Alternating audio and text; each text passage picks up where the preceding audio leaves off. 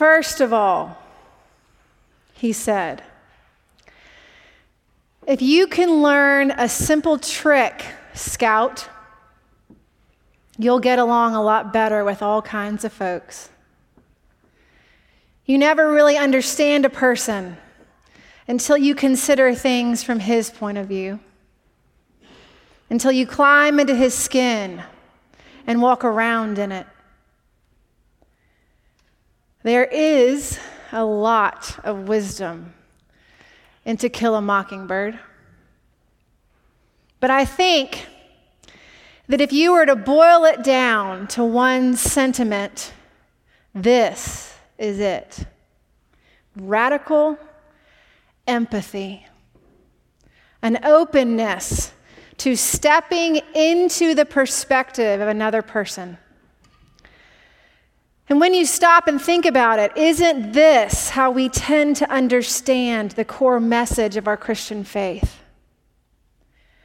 Love each other as Jesus loved us. Be brothers and sisters in Christ. To be kind to one another, and more important than anything, to pursue unity and peace. You would think that this call to unity is the core of Christ's message, but today's gospel questions that assumption. In today's reading, Christ, recognizing that the harvest is plentiful, but the laborers are too few, summons his apostles and sends them forth with instructions to go to the lost sheep of Israel and proclaim the good news. He sends them out to be poor itinerants with no money and little clothing. He asks them to rely on the kindness of strangers. Take no gold or silver or copper in your belts, no bag for your journey, or 2 tunics or sandals or a staff. For laborers deserve their food. Whatever town or village you enter, find out who in it is worthy and stay there until you leave. And Jesus also gives them a simple warning. See, I am sending you out like sheep in the midst of wolves. Christ acknowledges that the message he is sending the apostles out to spread will be divisive, dangerously divisive. Brother will betray brother to death, and a father his child, and children will rise against parents and have them put to death, and you will be hated, all because of my name. In a way, it shouldn't be too surprising that the gospel might stoke discord. The gospel is scandalous at times. It often operates to turn our worldview upside down, but it also tends to cut against the prevailing understanding that Jesus is the ultimate peacemaker. Why does the Good Shepherd, the Prince of Peace, send out his messengers to spread a message that is guaranteed to provoke such a response? How can the Lamb of God also be the force that divides families, one against another? It's a hard message to hear, and an even more difficult one to understand. As the mother of 3 boys, I am familiar with the idea of conflict, and I don't really love the idea of more. With Jesus, though, more conflict might be inescapable. A fact that's easy to forget in 21st century America, where he is baked so deeply into our culture. The truth is that he brings crisis. Not a crisis in the sense of emergency, but crisis in the sense that when we hear his call, we are forced to make a decision. Do we hear his voice and turn to him, or do we try to escape what he is asking of us? The consequences of that moment, that decision, were much riskier for Jesus' audience and the followers of Christ who lived immediately after his death and resurrection. Choosing to follow Jesus 2,000 years ago was unsafe.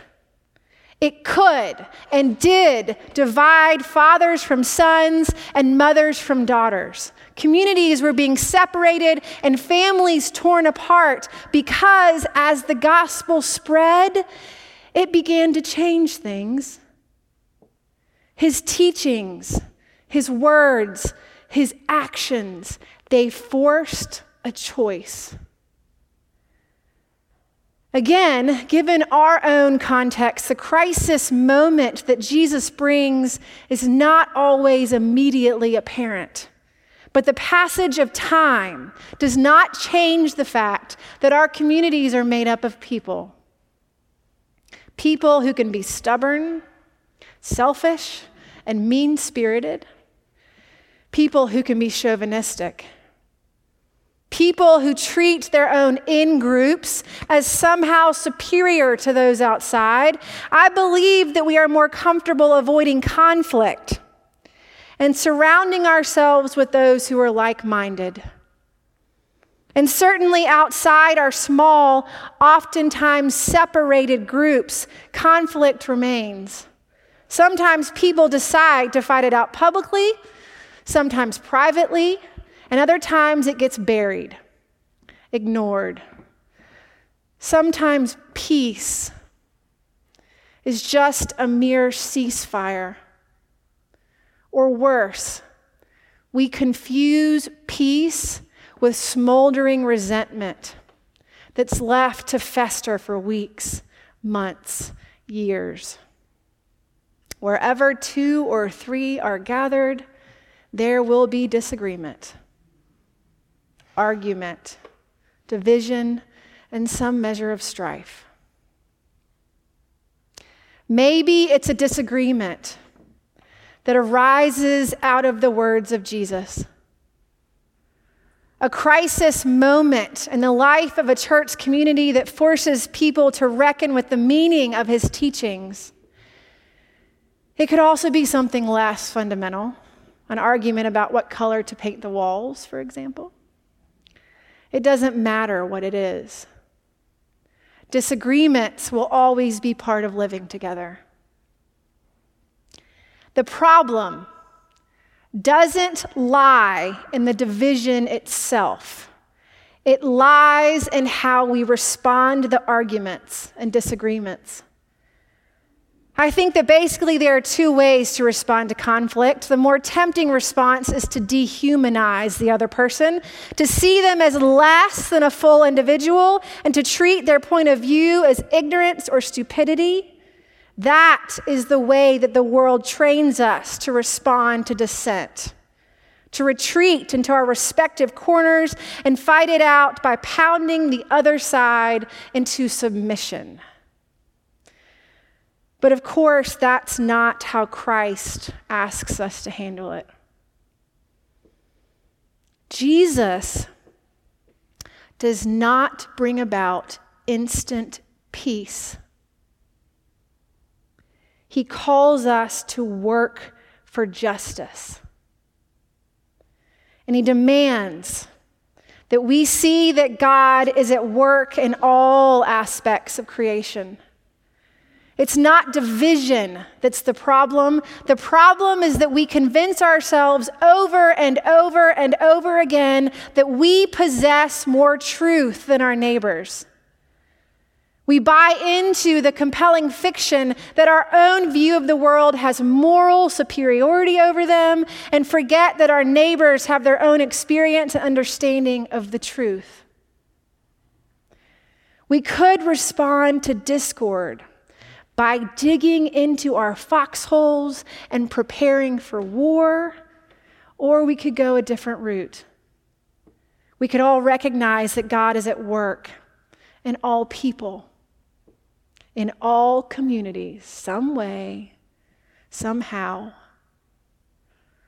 We can approach our differences with humility and grace, realizing that we all have unique perspectives and something to add to the family of God, opening our hearts and our minds to ideas that we might not necessarily share.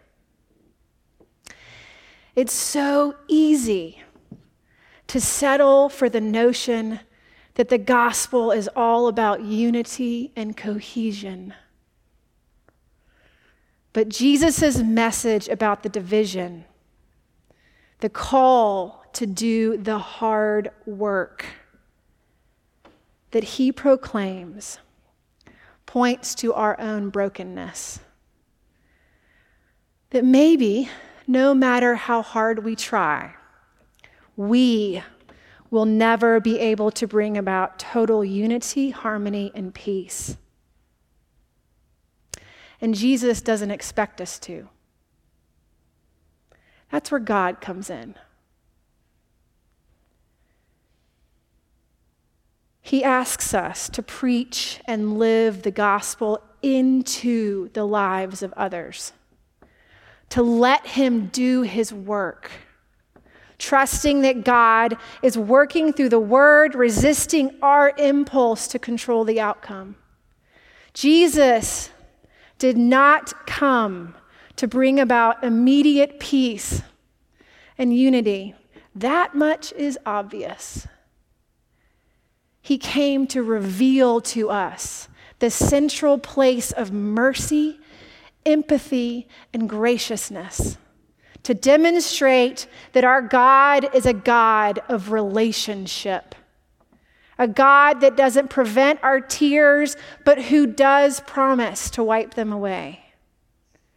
And in that respect, Atticus Finch's words to his young daughter Scout do cut to the core of the Christian message itself. Love each other so much that you can't help but be empathic. Not empathy for the sake of empathy, but love itself. Trusting all the while in hope that God is way ahead of us.